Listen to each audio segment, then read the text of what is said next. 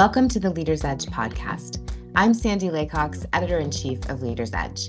In this episode of our Personal Lines podcast, Associate Editor Chris Hand talks with Pamela Wheeler, Chief Diversity and Inclusion Officer for NFP. Pamela talks about her early career in the sports industry, including with the WNBA, and how she got her first job as a legal intern with the Giants using her retirement plan skills.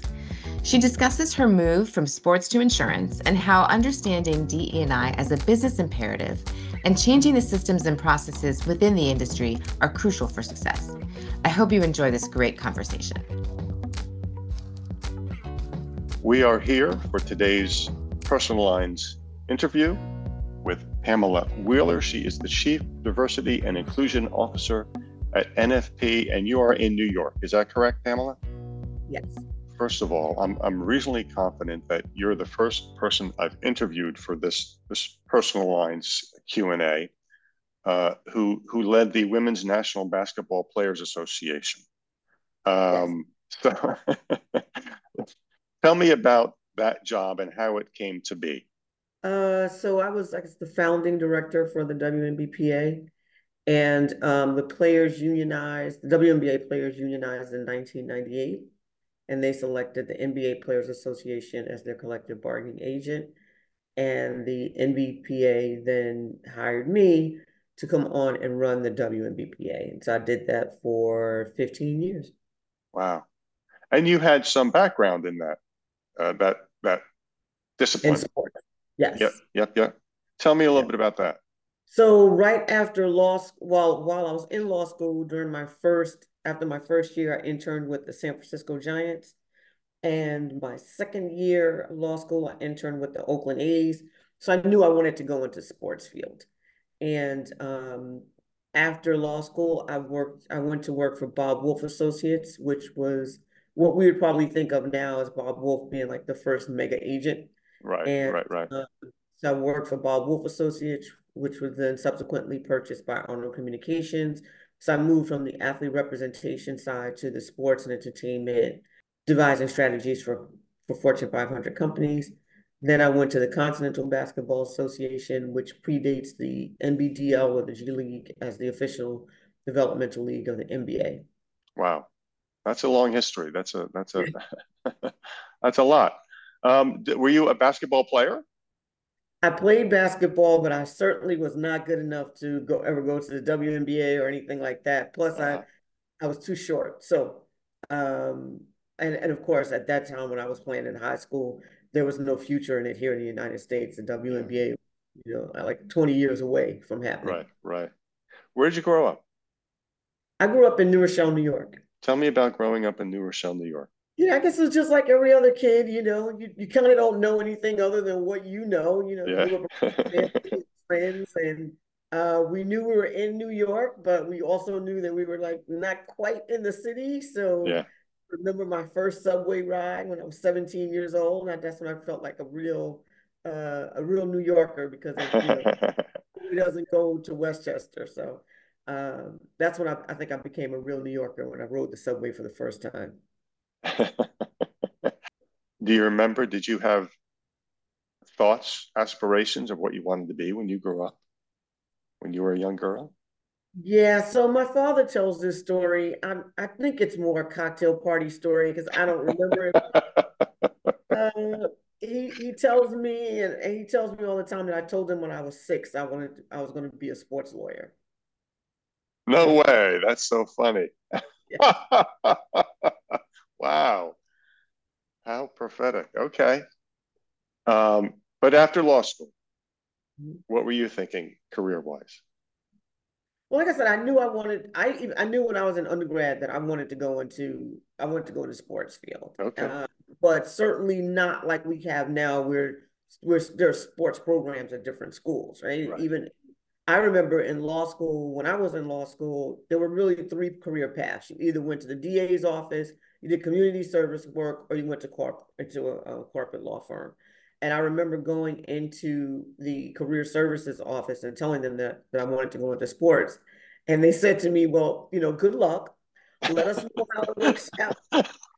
Maybe we can help the next person because at that point, there were no sports programs in Yeah, school or anything like that. So yeah. I was kind of on my own and doing it. And at that point, there was this book, this really big book that was called How to Get a Job in Sports. And it just sort of listed all of the sports entities at the time, all the leagues, Wow. apparel companies, and contact people within those companies. And so I just remember writing to every single person in the book, because that was when we were actually writing letters to people. And I wrote to them, and I always said that wherever that company was, that I was going to be there in the next 2 weeks, and could they meet with me? And so that's how I actually got the job with the Giants, because I told them I was going to be in San Francisco in 2 weeks and stuff. They And told so me, you were. and I made it my business to get to San Francisco. That sounds like a rather daunting thing uh, to basically be told, "Good luck, you're on your own." That pretty much was it. Pretty much was it. And that year I got 501 rejections. 501. Wow. But I got one job with the Giants, and that's all I needed. What was that job? So I ended up interning with the in the legal department Okay. at the Giants. And the Giants, at that point, they had just gotten new ownership, and their new human resources director, the only, I wouldn't say deficiency, but the only area that she didn't know much about was retirement plans. And rewind to between undergrad and law school, I went to Chase Manhattan Bank and did one of those executive management year-long rotational programs. Hmm. And then I was actually assigned, once I completed the program, to the pension trust department. So I happened to just have some experience in pension plans, which was the one area that the human resources Uh-huh. director didn't have experience. So they hired me for as a legal intern for the summer. Uh-huh. Wow. Okay. I'm going to back up a little bit. Who were your childhood heroes? Um, my childhood heroes were a lot of sports stars. Dr. J, absolutely adored him. He meant everything that, sports meant at the time, and still does, class personified, Yeah. taking the game to another level. And then people like Anita DeFrance, who was one of the first women who was um, woman of color on the International Olympic Committee. And so Anita DeFrance was someone I looked up to very early on. I looked up to people like Elaine Weddington Stewart. She was the first Black woman who was the first assistant general manager of the Boston Red Sox. Wow. So those women, I looked up to, because I was like, I wanted to be like them. Right. Right. Right. Wow. You had a substantial career in the sports field, in the sports world. So why NFP? What was the appeal? It seems like a big leap. It does. I know to some people it says, like, how in the world do you go from sports to insurance and financial services? But NFP is actually, we have a very substantial sports and entertainment practice. So Okay. NFP wasn't foreign to me, because NFP is the broker of record for the players associations and for a number of Okay. leagues. And Okay. so our sports practice is pretty large. And so I was very familiar with NFP. And when they were looking for someone to not only devise, but drive a diversity and inclusion strategy globally for the entire enterprise, it was something that I knew I wanted to do. And after we had myriad of conversations, um, I think we were all in agreement that I could help drive a diversity, equitable inclusion, and belonging strategy throughout the entire enterprise. So let me ask you about that mission and that process, because obviously that's been a big discussion. You're in an industry that is, as the cliche goes, pale, male, and stale. And everybody I talk to, when I ask them, what's one thing you'd like to change? Not everybody, almost everybody mentions uh, diversifying the workforce. So tell me about that from your perspective, going into this new industry that is traditionally male and white. Um, how do you, where do you begin? And tell me about that process. Yeah, so part of it is not just looking at it from the perspective of diversifying the workforce, right? Because that in and of itself doesn't really have any lasting impact. So it really for us is about understanding DEIB as a business imperative that our business is going to be better because of it. And that our change has to come from the systems and cultures within the industry, right? If we keep the same systems and cultures and we just go to HBCUs and recruit people, that's not going to help us because all we're going to do is increase our numbers, but then we're not going to be able to develop those people once they get here. We're not going to be able to help them prosper. We're not going to be able to incorporate them within the business. So our perspective is really, it has to be broader than just diversifying the workplace because that in and of itself doesn't mean anything. How are we going to become a better provider for our clients, our partners, all of our stakeholders? And how do we provide that value alignment with those stakeholders? Because they too have people want to do business with like-minded people, right? And so they want to do business with people who they feel have the same values that they have, that are committed to diversity, equity, inclusion, and belonging, and not just as the young people would say, from a program, miss me with the programs, right? From a programming point, but really about how do we create those systems and cultures within the industry collectively, because we're very big on that. And that's one of the things that we work with, with CIAB, with NIA, with BIC, with Alpha, all of the organizations that we partner with, because we do believe that individually, we're not going to be able to move the needle, but collectively, we will be able to. So it's really about changing and addressing the systems and cultures that make the business that have traditionally made the business what it is. And then how do we go about addressing that change? So let me ask you about that process, changing culture. That sounds like turning a really big ship around. Right? How do you do that? Even just specifically at NFP, what are you doing there? It really is about understanding it first. Like you got to have a recognition that we're designed to help certain people be successful, right? And how do we change that dynamic? And so part of that is things like how do you view success, right? So if you traditionally view success as bottom line revenue, that's it. Well, then you're not going to take into account things like other cultures that do things better. So for example, women have higher retention rates, right? They may not have the same revenue stream in some of our wealth businesses. They have higher retention rates. So how about let's change our culture and put a quantitative value on retention, right? So that recognizes something beyond just our bottom line. And because at the end of the day, that will impact our bottom line. There's something to say about the comfort in being able to go to sleep at night, knowing that Pam's clients aren't walking out the door every year, that we don't have to go to RFP. Chris may be making a couple more dollars in revenue, but every year we got to go out RFP on his, and every year we got to do whatever we can to keep those clients. And so how do you view success differently? And those are cultural things. Those are systemic things that we're talking about. What's the culture of developing people, right? Or do we have a culture of not just performance management or performance reviews, but actually do we have a culture of developing our underrepresented people? Are they in the right jobs? Are they doing the right things? And so those are the types of things when you talk about cultural and systemic that we continue to look at to make sure that our business is adapting to all of the cultures. Do we have a culture that is welcoming for people who have neurodiverse issues?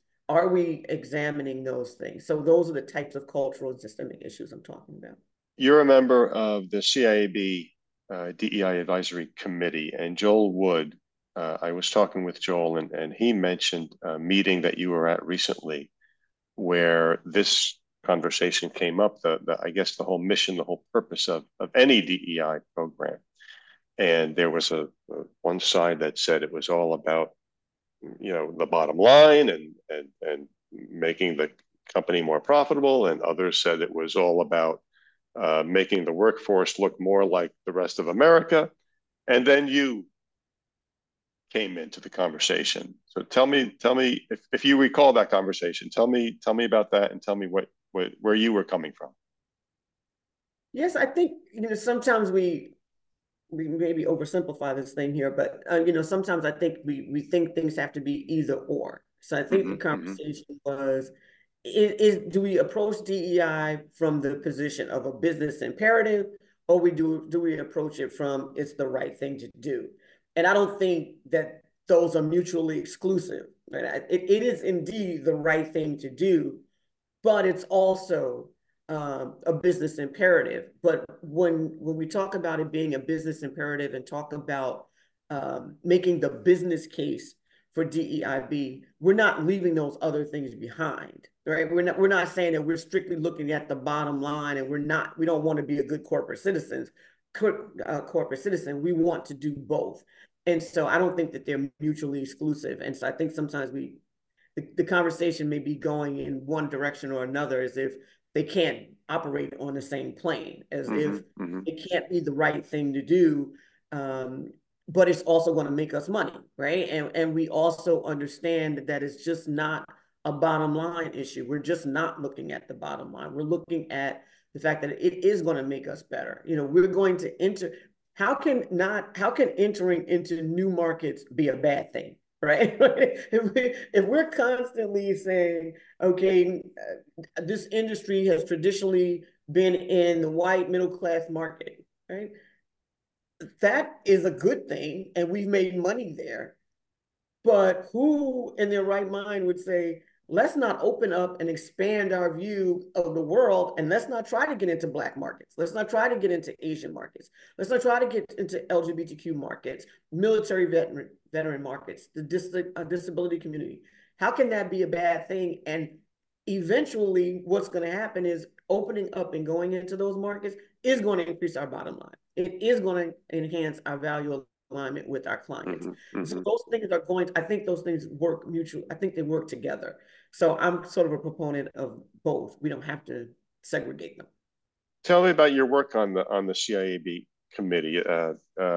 How come you wanted to be a part of that, first of all? I don't know if it's because of my union background, but I really do believe that we are going to be better collectively than individually. So NFP, we're part of a number of alliances, and one of them is CIAB, because I do think, this is the one area of the business where we are not in competition with each other. We are really trying to work together, understanding that we are only going to move the needle systemically and culturally by working together. And, the only way to do that is to be a part of places like CIAB. Yeah. And so the moment I came to NFP and saw that there was an opportunity, I wanted to make sure we were part of that, and want to continue to help with the collaborations across the industry as well as outside, because we're a member of other collaborations and alliances that are outside of the insurance industry. And I think that's the only way we're going to make this the type of change and long-lasting, impactful change that we need to, by working together. Yeah. I'm going to go back to your career move from your sports career to now your insurance career.